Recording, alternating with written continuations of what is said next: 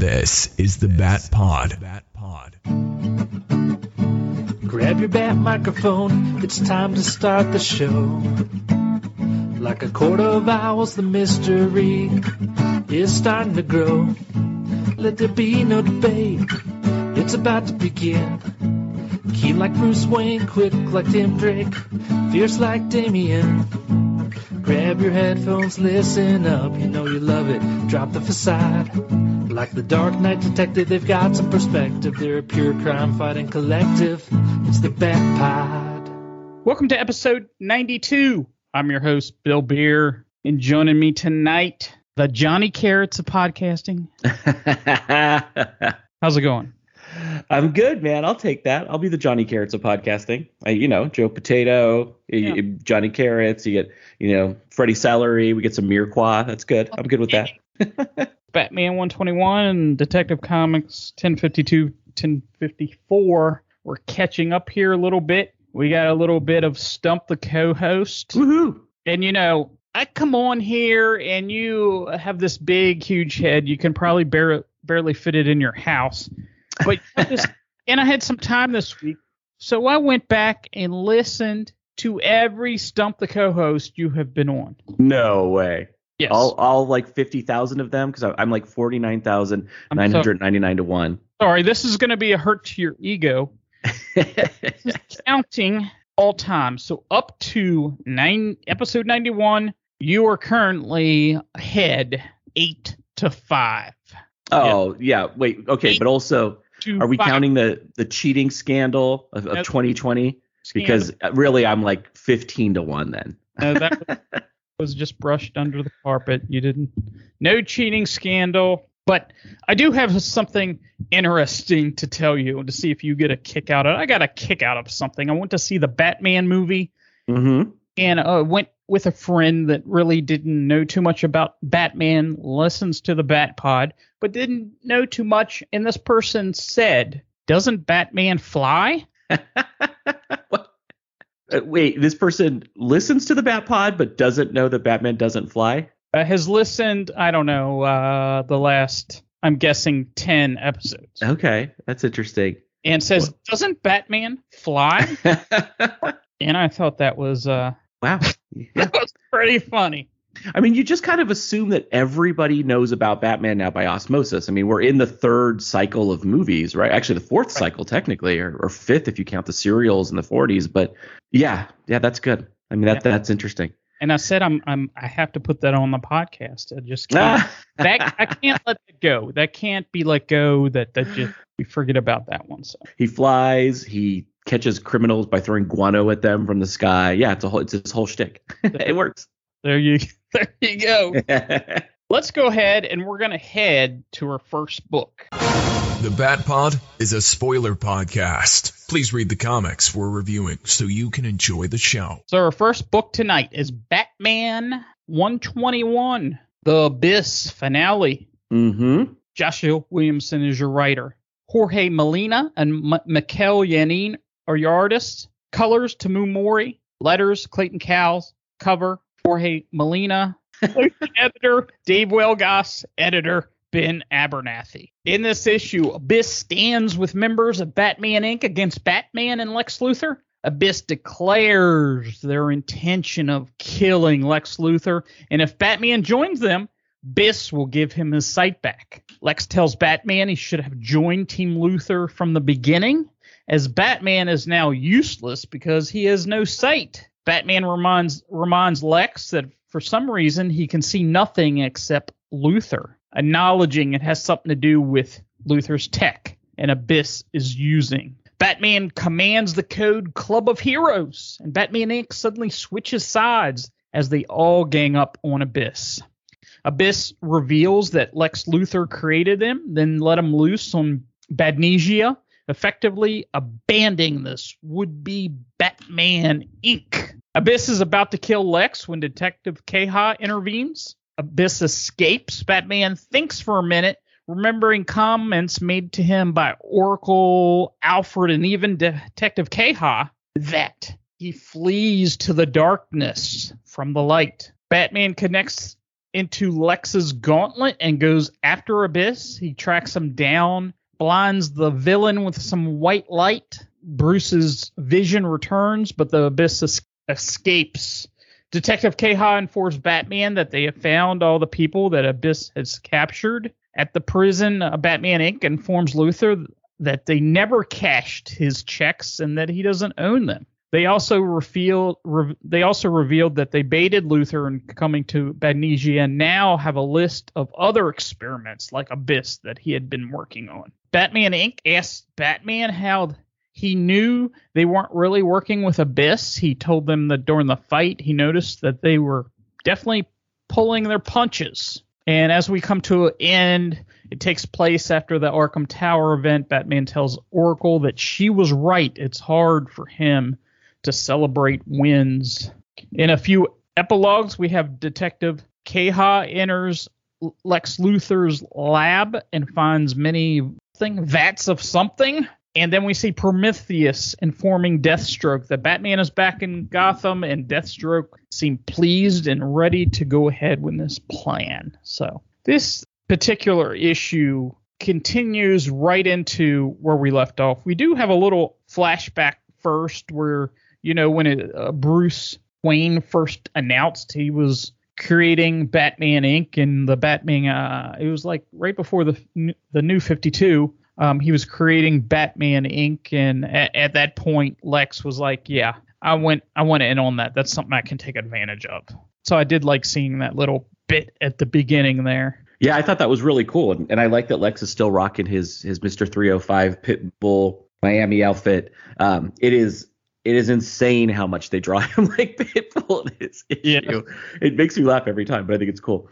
And I love that too, because I love that Lex sees anybody doing anything as a challenge of like, well, I can do that better, and also I can steal that from them. So that was a nice touch. It was also a nice callback to pre-New 52, and because Batman Incorporated was awesome. It was such a good. I mean, look, I know we're not here to debate New 52, but one of the shames of New 52 was that it did sort of truncate that Grant Morrison Batman run, and it made the time frame of it really odd. It made it kind of hard to follow at times, but I do love the Batman Incorporated idea was really cool.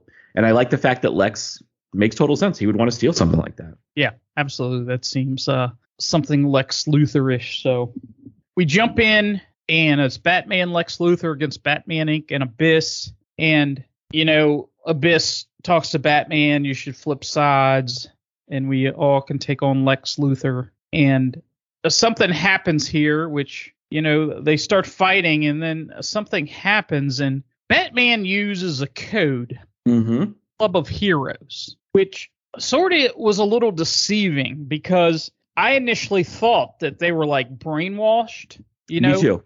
In this little code, because he says code Club of Heroes, and then they automatically turn sides. I thought it was like something that Abyss had done or whatever. I mean, and then it's explained later, how did you know? That must have been like their code word between them at some point that, if something ever goes bad or something ever goes wrong, I'm going to use this word and you'll know that we're on the same side or whatever it is. Well, it's a nice touch because, for so many decades we get, and this issue, this arc actually directly confronts this. We get the, I am alone, I am the night, Batman who doesn't think he relies on friends or family, even though that's all he does is, collect family, which is great. And this Club of Heroes, we've seen him embrace them. We've seen him reject them. We've seen sort of different attitudes towards them. And I love this issue because he treats them with so much respect. Like he doesn't believe they've turned, at all. And he's like, oh no. And then he can tell they're pulling his punches because he sees them as, somewhat equivalent fighters. He's like, oh, all of them versus me, they would have taken me down. And I love the fact that he's like, we're still on the same side. All right, I'm going to pull the rug out from under Abyss. I think it's really cool. And again, it's what Williamson has been driving home this entire arc, which is Batman always runs from emotion. He runs from feeling, even good feelings. Good feelings, bad feelings. He doesn't know how to process them, which makes sense because he's basically perpetually 9 years old. And so it's this really nice little subtle feeding into the theme. It's a little furthering of the theme of like, oh, hey, he really does trust these guys, and he trust them to have his back and to be on the right side of this, which is why he came to investigate this to begin with. So I thought that part was really, really cool. And I love seeing them in action.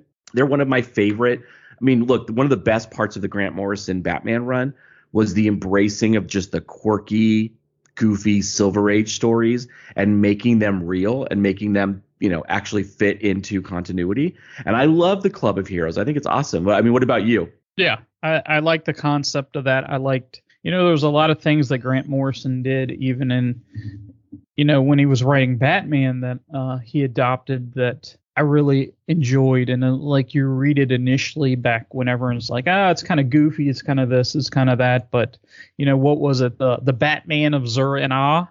Uh-huh. And he had like a little code phrase that he embedded into his brain. Yeah. Right. So that was a cool story that, and if you haven't read any of that stuff, you really should go back and read the Grant Morrison stuff, because it really is really good. It's so good. And what's funny, Bill, is we are gentlemen of a certain age. I would probably say those are considered classic stories now. Like, because that was like 2006, right? Classic stories. I mean, that's they're not recent. They're like 15 plus years old. Okay, I see where you're going with this. I mean, the way I think about it is, because this drives me crazy.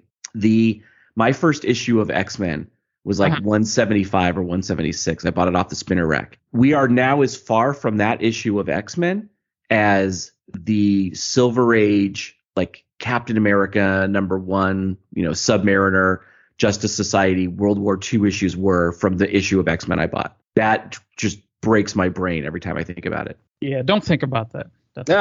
But anyway, the Grant Morrison run is awesome. And if you're a youngin' and you're listening and you haven't read it, you should definitely read it. And then the story takes us into one of my favorite parts of this story. And it's done very subtly, very quickly. It doesn't get a ton of attention, but it seeds future stories in a really cool way, which is that Lex Luthor created Abyss.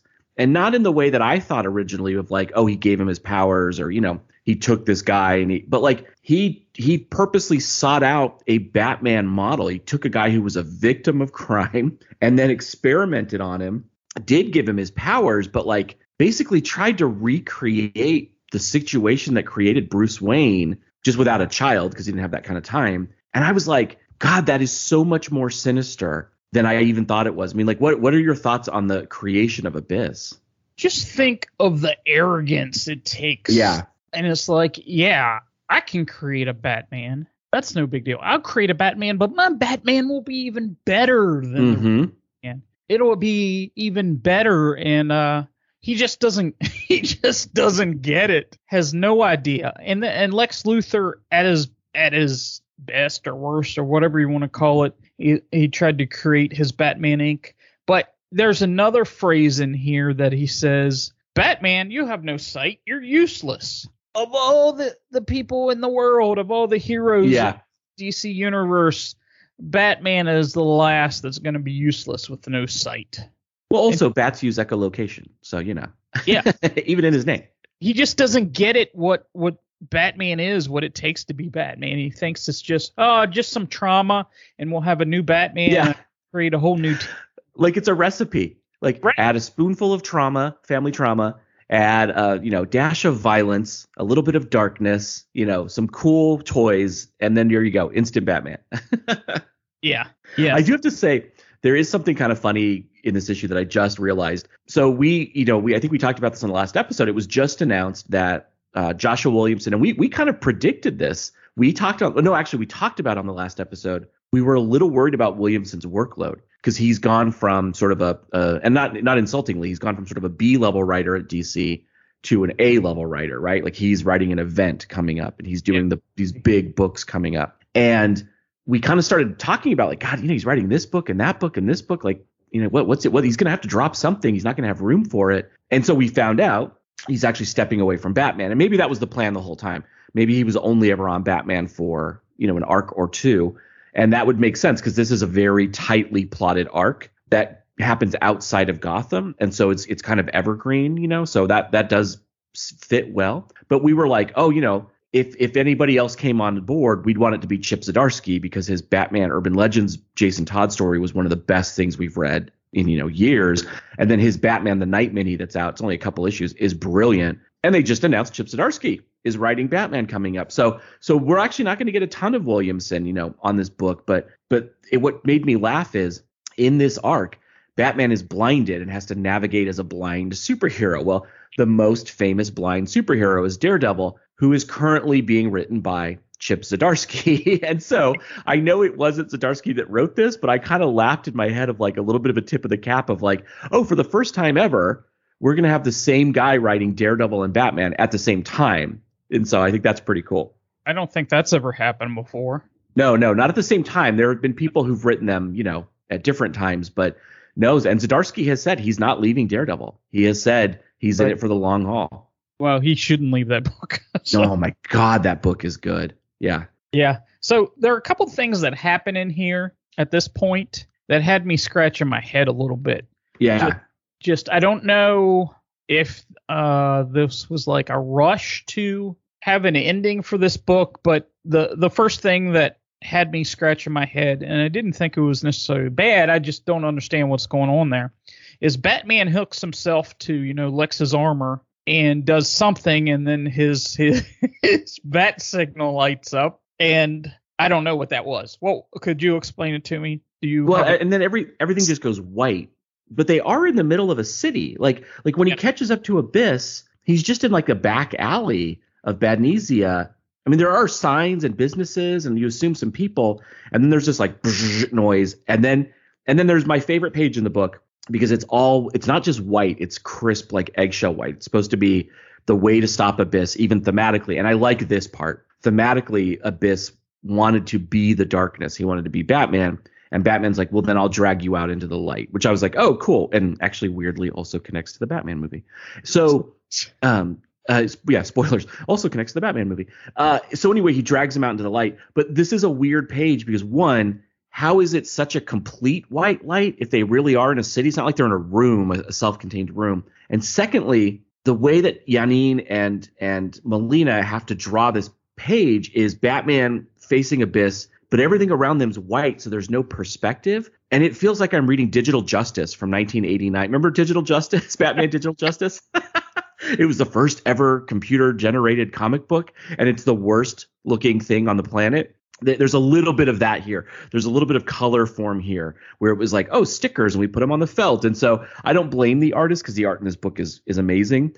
And I don't know how else they could have done it, but it did make me laugh. It felt very color form. And yeah, I don't understand the science of it, but it's a pretty cool fight. Batman takes him down pretty readily. Yeah, and Batman gets his sight back because Abyss kind of shoots some dust, fairy dust, or whatever you want to call it. And all of a sudden he can see again. And with Williamson leaving Batman, I don't know if we're going to get an explanation of what his power set is and that sort of thing. So I can't tell you. I mean, if somebody asked me, I can't tell you what made him go blind and what got his sight to come back. Yeah, I mean, there's no science explanation. It's just that's maybe one of Abyss's power sets or something. But what's cool is Abyss swipes at Batman's bat symbol on his chest. It cuts out the white light. Batman beats him down, and it opens up Abyss's helmet, which has always had the lights around the eyes. Yep. And you get to see his actual face, which is horrifically scarred.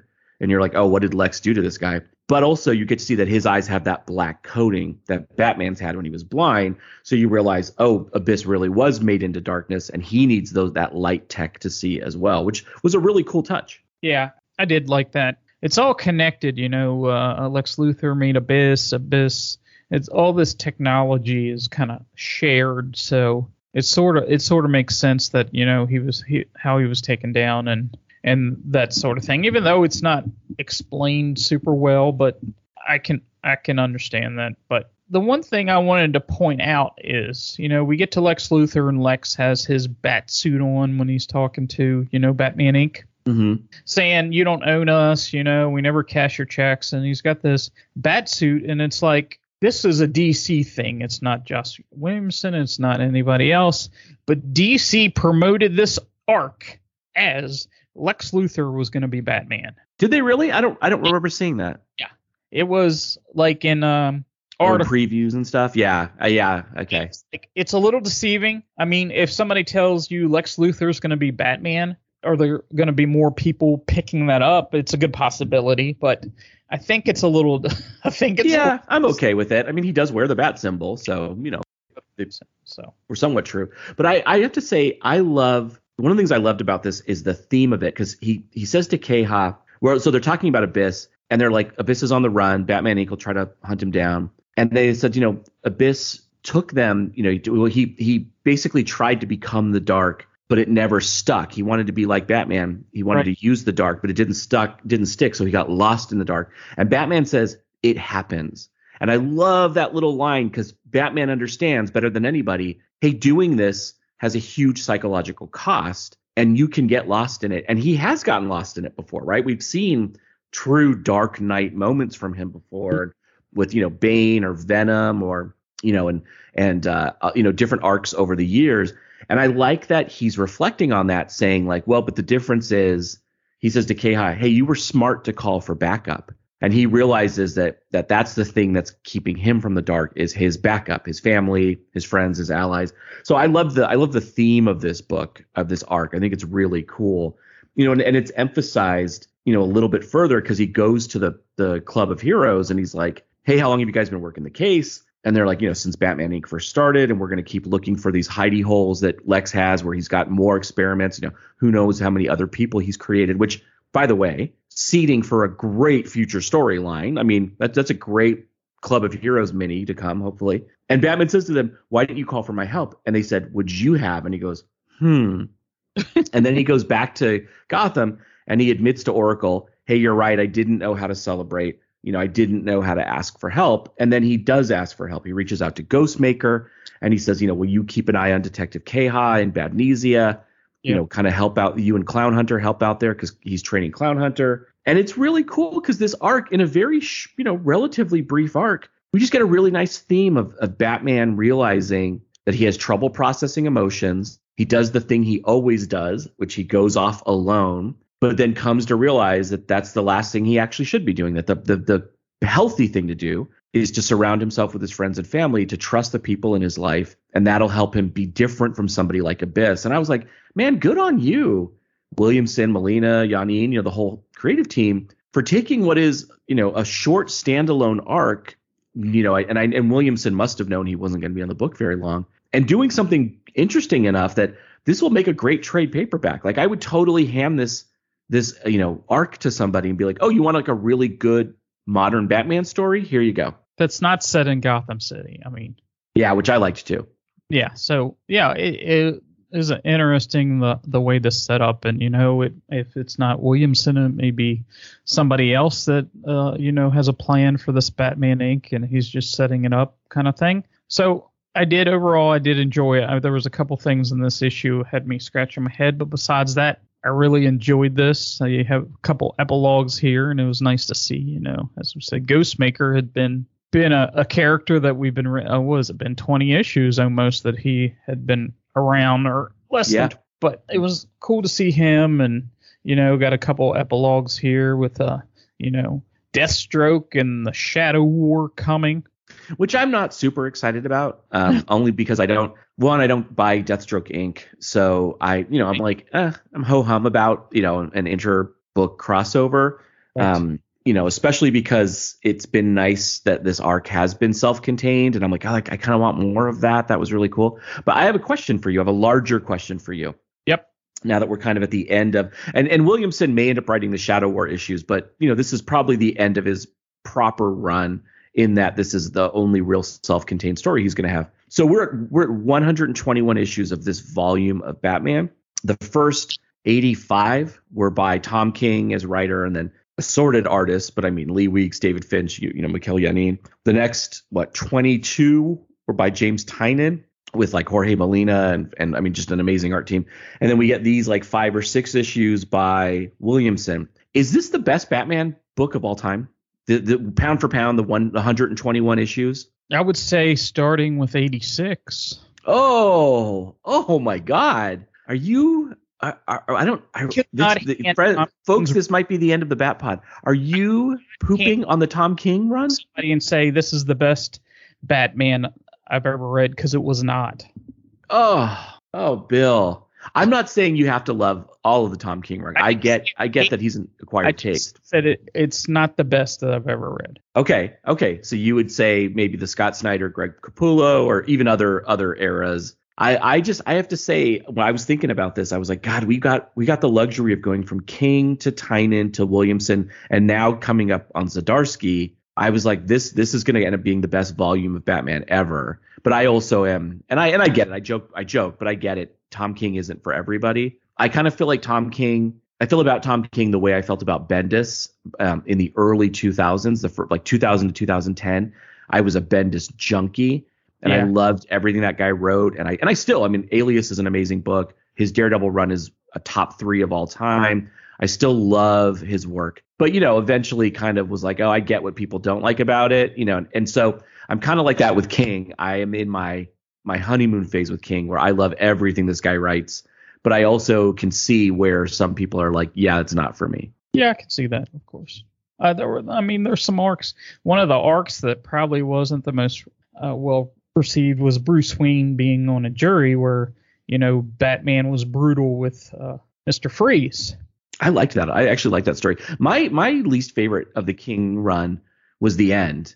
The whole, is Alfred's dead and City of Bane. That for me got a little bit, and then going right off of that into Joker War was way too much. And so for me, the ending of it is my least favorite part. But there are parts, the double date issues with Superman and Lois, and the I Am Bane or the I Am Suicide arc is probably one of my 5 favorite Batman arcs of all time. I just I love the King arc. I love the relationship with Selina and Bruce. But I have a soft spot for him. So, okay. All right. That's interesting. I thought it was a slam dunk that this is the best volume of Batman ever. But I can see that if King wasn't your cup of tea, then really only the Tynion run. The Tynion run definitely is one of the best runs ever. But, I could see it not having quite enough weight, because Snyder and Capullo were great. And, right.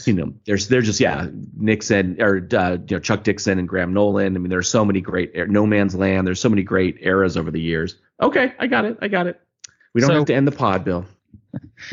That's the end of the Bat Pod. We will give somebody new. Well, before we leave this book, I have a story to tell. Okay.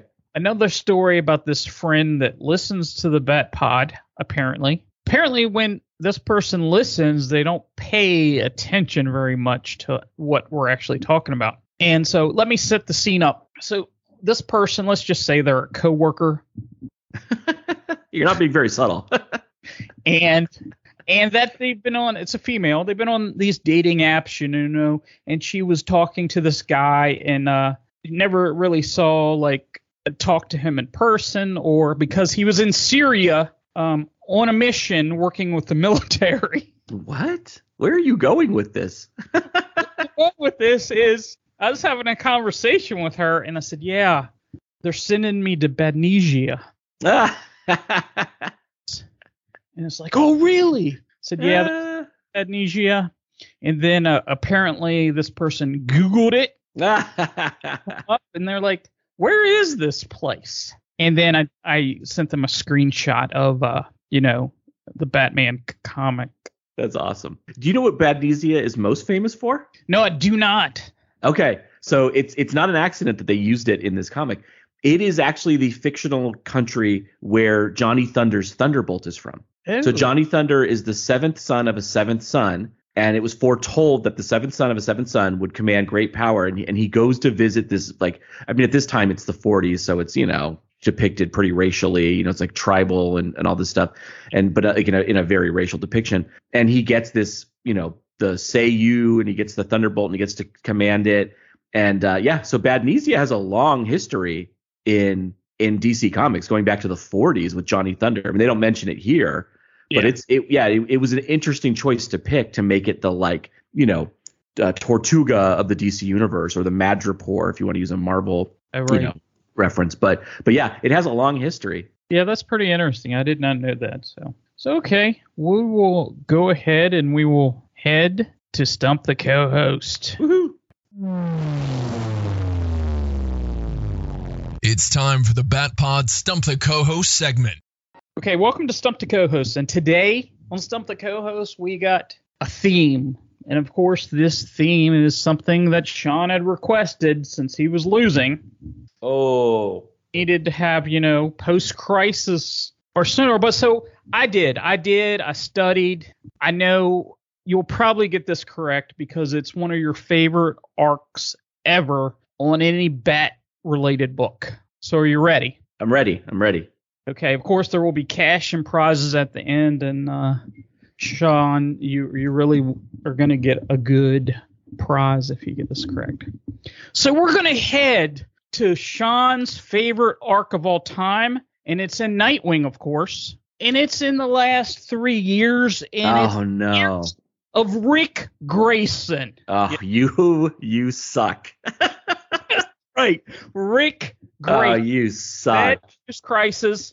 I give you what you want. It's in the current Nightwing run. It started in issue number 50 and goes to issue number 76, where, the cagey beast shot Dick Grayson as Nightwing in the head, and so he became Rick Grayson. So I've got 5 things down that happened in that arc with Rick Grayson, and you're going to tell me the one thing that is not true. And I know you know these because you probably read that regularly. No, I jumped off of that book the minute Rick Grayson happened. Rick Grayson is, it's like when they bought those 2 other guys onto Dukes of Hazzard because they were contractually fighting with Bo and Luke. That's exactly what it was like. I don't even remember their names, like Cletus and Metis or whatever. Yeah, it was Coy and Vance Duke. I knew you would know. Yeah.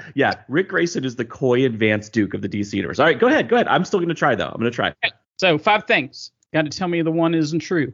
Okay. Rick Grayson has a gambling problem. Number 2, Rick Grayson is afraid of heights. Number 3, Rick Grayson has a tattoo name of his girlfriend B on his body. And number 4, Rick Grayson has a drinking problem.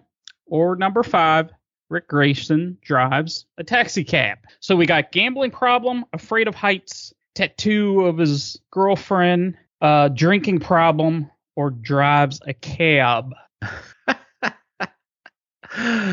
Oh my God, this storyline sucked. Just the fact that you have this many bizarro things to choose from. All right, I know he drove a cab. I remember that must have happened in a Batman issue too. They must have mentioned that, so I know it's not that one. I remember he had a girlfriend because I think I bought one of the Joker War crossover issues, and Joker was threatening her, and I think her name was Beatrice. Yep. So maybe he has a tattoo. What were the other ones? It was fear of heights, gambling problem, afraid of heights, drinking, or drinking problem. Well, the fear of heights thing is just dumb. There's no way they're giving Nightwing a fear of heights, but also there's no way they're giving him a gambling or a drinking. Like, oh my God, this arc sucked. I'm gonna say they wouldn't be insensitive enough to give him a drinking problem because it's not something you can just give somebody and take away. Even though you shouldn't be able to do the gambling problem either. But I'm gonna go. I have no idea. I'm gonna say drinking. Okay, if you said drinking problem. Oh.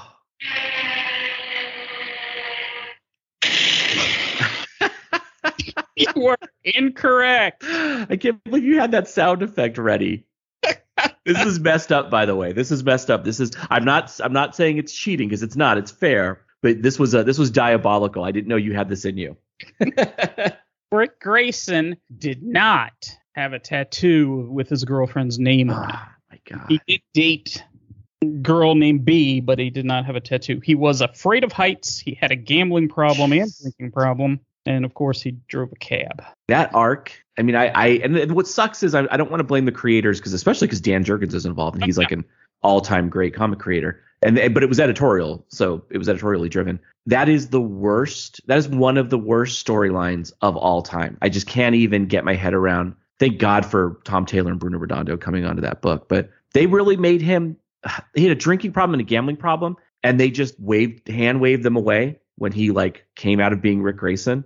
Yeah. Oh my God. Unbelievable. All right. This one's for you. That you won. You won fair and square. I'm not going to fight this one. You won. Oh, I'm so proud of this one. You have no idea. You should be. This was diabolical. This was good. So would you like to know what you won? Yes. What would I have won? Yes. So, you're going through a midlife crisis kind of. Okay. So, you do things that you're not used to doing. Maybe you commit some crimes. Maybe you go see the Batman movie and it's like, oh, cool. It would be cool to be the Riddler. It'd be cool to do certain things. And if that's the case, if you do commit a crime, this prize is exactly for you because I have your own secret identity. When you commit these crimes, you can be Rick Grayson. This identity, I know he's one of your favorite. It comes with all these problems too, as we mentioned. You don't want to go up on the roof, scared of heights, that sort of thing, and don't play cards with anybody because you don't want to start that gambling problem. Unbelievable. How did they make him afraid of heights? How did they even have a Nightwing? I don't want to know. Actually, never mind. I don't care. I'm never going to read those issues. I don't care. Researched it. Oh my God! Wasn't there like a group of Nightwing? Wasn't there Nightwings at that point or something? I don't. Nightwings, and they found his Nightwing lair with all his different costumes from the different eras, and each one took a costume. So was somebody Disco Nightwing? Yeah, even Disco. Oh, that's awesome. So yeah, and it was like firefighters, a couple police officers and stuff like that. So that was semi-interesting. So yeah, I mean that's not a bad story beat, but I can't. Okay, all right, fair and square. I lost, so now it's like 50,000 to 2. Okay, almost even. All right, well this is good. This is a good challenge, man. Let's keep it post-crisis. Oh yeah. And you got diabolical. You got creative. That was good. I have to be less obvious in arcs that I hate. There you go. So let's go ahead and let's head to our detective books. To the Batmobile. Let's go. Atomic batteries to power. Turbines to speed. You're ready to move up.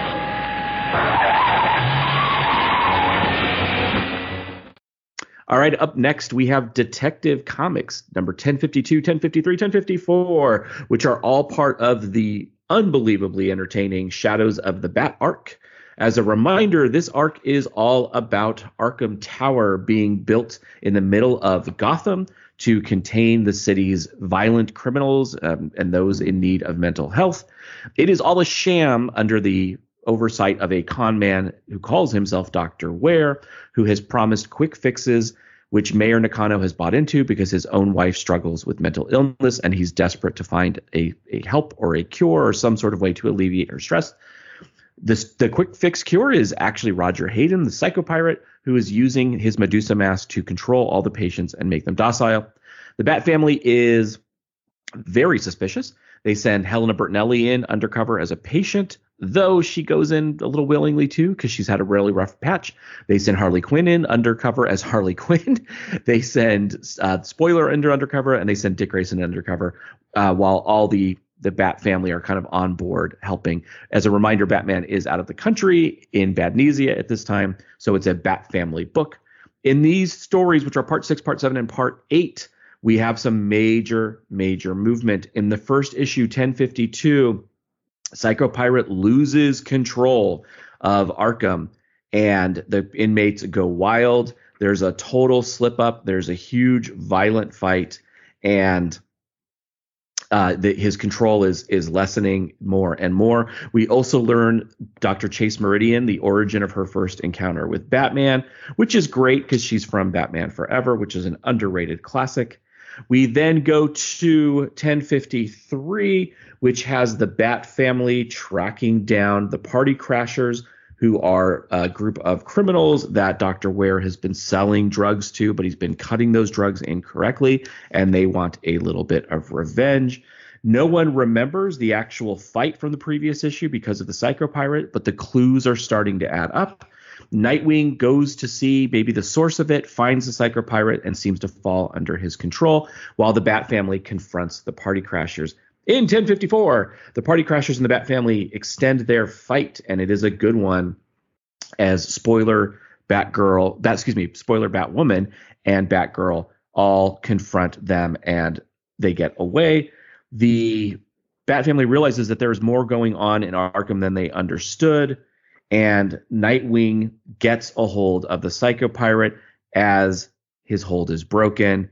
Dr. Ware is murdered, and he is about to be thrown or not murdered, wounded, I should say, I'm sorry. And he's about to be chucked from Arkham Tower, which is right around where we started in the first issue of the arc on day 24 when everything fell apart. So, Bill, this has been, again, a surprisingly really fun arc. That's what I shouldn't say surprisingly. That's not right.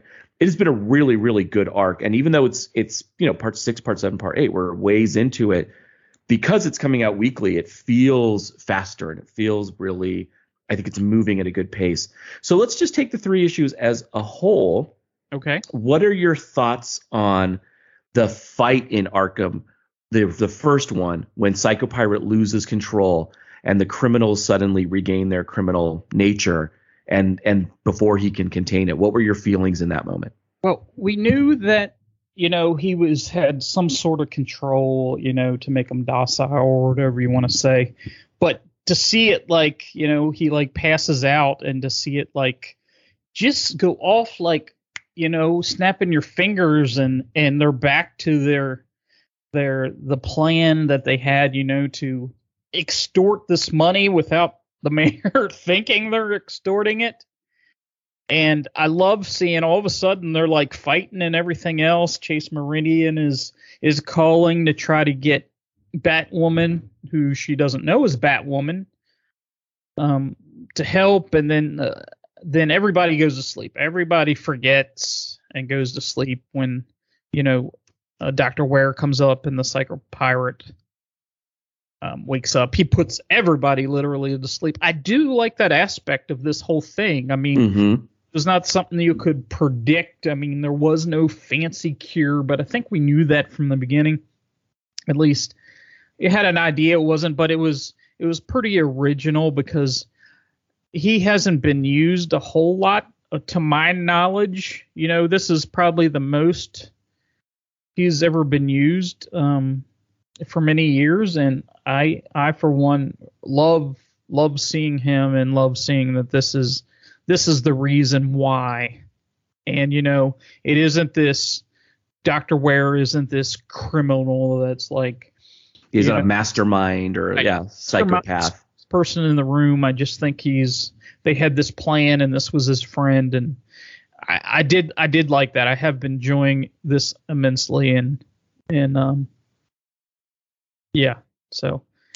too. And I love the use of the Psycho Pirate. One, it connects the Bat family to the larger DC universe, because you can't think of Psycho Pirate without thinking of Crisis on Infinite Earths and the Justice Society, because he's a Justice Society villain, but then you have to remember, oh wait, actually Tom King used him early in his run, with Bane and controlling Gotham Girl. And so there is a nice callback to him being in this in the Bat books in relatively recent times. I loved that too, and I loved the minute he passes out, everything goes to hell. Yep. And it's like a zombie movie. It's like a locked building zombie movie where the criminals all snap out of it suddenly, and they're grabbing knives and they're attacking and they're like savages. And, in the midst of this savagery is Dick Grayson and Helena Bertinelli, trying to sort of fend these things off, Chase Meridian trying to keep herself safe. And it's so interesting. It's so well done. And then snap, they're all asleep. So it is really, the beats of this story are so well done. And then they don't remember what happened. They're all brainwashed, except, Nightwing spots a drop of blood and somebody scrawls out a message. His hold is, weakening. His hold is breaking. And so it's this building of tension. And it reminds me of that old a quote, I think it's by Hemingway, where, two people sitting at a cafe and a bomb explodes is an okay story. Two people sitting at a cafe and a bomb is ticking under the table is a great story. And that's what this reminds me of, is they showed us the bomb exploding in the first issue, and then they've taken us back to the ticking. And even though we know where it's going, it has been so interesting to see it along the way. I mean, basically it's like Die Hard in Arkham Tower. Yeah. It's really cool. Yeah, absolutely. So let me ask a couple other questions here. What are your thoughts on so Chase Meridian's meeting of Batman, she is saved by him. She has a flashback, and she is being held. I mean, this is awesome. It's basically right out of a old Batman issue. She's hanging on a crane. There are bombs all along the crane, including one in her hand. And Batman swings in, saves her, helps get her away from the bomb, and and it's really cool because it's a really interesting way to show that they have some history and a nice tip of the cap. What have you thought about her role in this book? Oh, I really enjoyed it from the beginning. It's they didn't want to make this like the first time that she's obviously, we saw a flashback with Batman meeting up with her, and like she was his inside person. Mm-hmm. So they put this other clip in, which I just think it was very good how they put this other flashback in to show, the first time they met. And, at the beginning, we don't know what, area or where specifically this happened, but, not trusting a mass vigilante is understandable. And then she's tied and has bombs all around her, and Batman saves her, and then that's the beginning of their relationship, which I really like her as a character. And, there's a lot of characters in the Batman books that, for one, this is from Batman Forever, and I like seeing this. I like it being developed into a good character. Yeah, me too. When you bring them from movies / TV show, that sort of thing. I hope they keep up with the appearances, if that's what you want to call it. Just because over the last year or so, and you have to say, Tamaki has done a good job of bringing different people in, like Deb Donovan. Uh-huh. I really enjoy that sort of thing because the characters is what makes, if you have the same story over and over, I mean, you want something new and interesting. And I've found that's what she's bringing, some characters in that are new and interesting, Dr. Ware and different things like that. So, yeah, I've enjoyed seeing her. And, one of the other new characters she's brought in is Mayor Nakano's wife, mm-hmm. which, I really like. Having her there, because Nakano, buys into Arkham Tower enough. And in order to sell how quickly he buys into Arkham Tower, they had to give him motivation, right? Because we talked about this last episode. He is not a good mayor. He has just made mistake after mistake after mistake. And so to understand why he would buy into this so quickly, you have to kind of understand what his motivation is. And it's that his wife is ill, and that Koyuki is not healthy mentally, and he's trying to do anything he can to help her. So he sees this thing that could help his city and his wife, and he goes for it. But in 1054, that is such a great tension builder, because all of a sudden they've welcomed non-criminal patients into Arkham, including Koyuki Nakano, his wife. And then the hold is broken. The Psycho Pirate's hold breaks. Nightwing's able to snap him out of it, but it shakes up the whole tower. Everybody's now trapped in there. They're about to throw Dr. Ware from the window, which is really the key of like, oh, this is now officially over. This whole con is over. A Psycho Pirate, is kind of unconscious at the moment. And this killer sees Koyuki Nakano, knows who she is, and is going to head her way. And so that, talk about a great way to build tension, is that you're not just worried about the Bat family, because on some level you're like, oh, we know they'll be okay. But we don't know that Mayor Nakano's wife is going to be okay. There's been a lot of tragedy has happened to that man, and she is definitely an innocent. And so you really, really fear for her. And again, the power of the locked room horror movie or zombie movie is so good. So there's so much tension built into that, of like any turn down any corridor could lead you to doom and death, and all of these killers, stalking the halls. So, great middle part of the arc. I have to say, we're, 8 parts in, and it has not, there really hasn't been a down issue. It has not disappointed. And the highest compliment I can pay it, this is dorky, but comic book collectors, we all get how this is. It's the first book I read on the pile now. Whenever I get my new comics, everybody does this, right? Do you do this? You kind of shuffle either digitally or, floppies, you kind of pick what you're going to read first, and usually it's the one that either you're most interested in or you've heard something exciting is happening in. And for the first time in a long time, Detective has risen to the top of my pile. Yeah, absolutely. That's how, you go through and see what you got, and it's like, yeah, this has risen to the top because I can't wait to read this one. So this is one that's up there for me too. And this is a smart arc because it'll make a really nice trade paperback, just like we were saying about the Abyss arc over in Batman.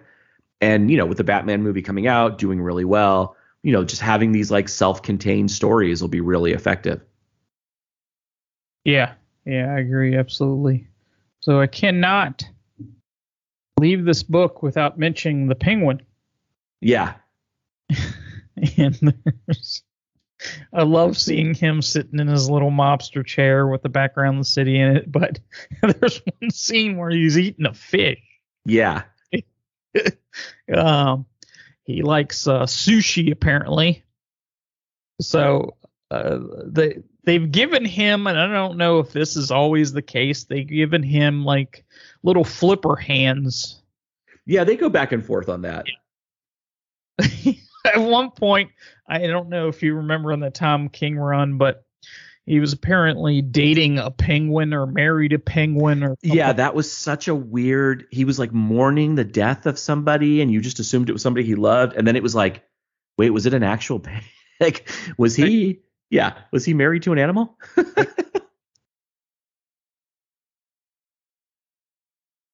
Spoilers for the Batman movie, but the penguin in there was incredible. Oh my God. Okay, so just the fact that it's Colin Farrell in all that makeup, and I will tell you, I saw an interview with him about playing the Penguin, and I was like, and then they showed the makeup. I hadn't seen the movie yet, and I was like, why didn't they just cast an actor who looks like that? Like, why didn't they just cast an older actor? Why cast Colin Farrell if you're going to cover him in makeup? Yeah. Like, I just didn't get it. I was like, that it felt ego driven, right? It was like, what a weird choice. Like, Colin Farrell's a virile, handsome guy. Why not give a role to an older actor? And then I saw the movie and I went, oh, holy crap, this is the best Penguin I've ever seen. And I love the guy from the Gotham TV show. His last name's Lord. I can't remember his first name, but I thought he was a brilliant Penguin. But I was like, oh, this is the best I've ever seen. And he's getting his own spin-off TV show. And I'm like, cool, I'm totally down for that. I'm going to watch it. And then I wonder if they're just going to have it be Penguin when he's younger, and it'll just have Colin Farrell without all the makeup. But either way, he was amazing in that movie. And so, kudos to that film for pulling off two of the sillier Bat villains, Penguin and Riddler, and making them really deadly, and really, really scary and complex. Absolutely. So, yeah. So seeing the Penguin in here, after reading this, seeing the movie, and it's like, the Penguin. Yeah. I like that, we're all caught up. We got a teaser in that first issue, and we're all caught up to that point. So anything this, we don't really have what's going to happen. We don't know if Arkham Tower is still going to be there at the end of this arc, if it's, Arkham's going to move out of the city, So yeah, I love that you pointed that out. We're caught up to where we started, so now we don't know what's next, and that is fun. That's a nice bit of narrative tension, and I'm really worried about Nakano's wife. I have to tell you, like, I don't want them to hurt this poor man anymore, and I don't want them to fridge her. I don't want them to hurt her to advance his story. Yeah, but I'm really worried about her. I'm hoping she makes it out okay.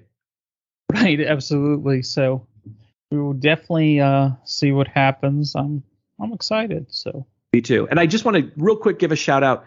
There is so much Bat product on the market right now. In fact, it's flooded. It feels like Batman 89 all over again. But I have to say, a lot of it's really, really good. And if you're skipping it because there's so many Bat books, I get it. But don't skip Batman the Night by Carmine DiGomenico and Chip Zdarsky. That book, it's 2 issues into that mini, and it is unbelievably good. So I don't want people to skip that one, because it's especially because Zdarsky's coming onto the main Bat book. Are you reading that? Oh yeah, it's so good. Yeah, and someone asked me, like, okay, what book or trade could you give me? Because I saw the Batman movie and I liked it or whatever. And what could you give me to read? Like, what comics could I start off reading and not be lost or understand what's going on? And I recommend Batman Year One, but I wanted to recommend, the first 2 issues of this. Yeah. Batman the Knight is pretty incredible, and are showing some things that we haven't seen before. And yeah, once it's done, it's going to be one of the greats. I think it's really fantastic. Yep. But we're, like we've said before, golden age of Bat books, man. Things are really good. Absolutely. So, okay. We're going to go ahead and we're going to head to what we learned. Come on, Robin. To the Batcave. We haven't one moment to lose. So, Sean, what did you learn in this episode? I learned that there are no depths that you won't sink to win Stump the Co-Host, even revisiting the horribly toxic Rick Grayson era. My only hope is that you had to go back and read those issues in order to build that question. And that's the only thing that gives me satisfaction, is that you had to punish yourself by revisiting the Rick. But you actually didn't mind that era, right? No, I didn't read the whole thing. Oh, okay. But but that's okay. I now understand how ruthless you are, and I'm gonna prep for that for future episodes. I'm gonna know that now, that you are capable of great evil. What did you learn, Bill? Well, before I get to that, I hate to disappoint you, but I Googled what you don't know about Rick Grayson. Oh, CBR.com comes up with the 10 things you didn't know about Rick Grayson. That sucks. I was really hoping you had to reread those issues. Wow. Ding, ding, jackpot. So there you go. I didn't even work that hard. Oh, wait. So he might have a tattoo of B? you may not actually. You may be wrong there. I guess. Well, our listener, there had to be somebody that listens to this podcast that read that arc. So. Okay. Okay. Justice for Sean. Tell me privately. DM me privately. No, DM me privately. And let me know. And of course, I'll let Sean know if that's right or not. At our age, Bill, the only reason people slide into our DMs is to correct us for our podcast. Right. But on that note, well, let me give what I learned, and then we'll get to the note entirely. So what I learned, if you have a bat suit and you connect it to electrical source and you light it up, you can light up the world. It'll just go white, apparently. Totally white, no darkness. So that's what I learned. We've got a couple reviews in the last few weeks. Oh, cool. And these are by some awesome people that, went to great depths to give us reviews. And we got one 1-star review and one 2-star review with no words. Oh. Just clicked on us. They heard Sean talking and said, damn it. Every time Don't you feel like sometimes the 1-star or 2-star, whatever reviews, are people not understanding to hit the 5-star? Because I actually have left a review. I did this once. I left a review for a show I loved. I left a glowing comment, but I didn't click the 5 stars. I missed it. And then they emailed me back like, hey, you left us a 0-star, but you left us a great comment. I was like, oh my God, I'm so sorry. So I'm gonna say the 1-star person or 2-star person, one of them at least was an accident. The other one, more than likely, is just, sick of the abuse of that you keep taking for Stump the Co-Host. They're probably a personal friend of yours, and they just wanted to make a comment that they wanted me to lay off. They wanted me to, I know what it's probably from. And this is serious. This is not a joke. Okay. When you first asked me what I thought about the Batman and the trailers, my comment says, I think it looks awful. Oh, that's right. It doesn't take much for, somebody seeing the movie and then listening to the podcast. He thinks it's awful. What's wrong with this guy? And then click. Yep. That might have been it. A feeling that's what it was. And I was just giving my honest opinion at that point in time. And you've been brave enough to say you were wrong, because the movie was awesome. Did I say I was wrong, though? I think maybe you didn't. Say that kind of thing, but I definitely was. I definitely was in this case. So yeah. The movie was great. I can't recommend it enough to folks. Don't take your kids. It is not a kids movie. No, it's not a kids movie. Yeah, it's closer to 7 than it is to Batman 66. So don't take your kids, but it is a great movie. So yeah. So we'll be back next time. We're going to catch up on our detective books. So we're going to have like 4 of those, more likely. 3 or 4. 4 of those. More Stump the Co-host. And since I'm on such a roll, this is just like taking candy from a baby. All right. Bring it on. Taking a comic book from Sean. Because he does the physical comic books. I can just rip it out of his hand and there. Even joking about that hurts my soul. Until next time, same bat time, same bat channel. We will see you later.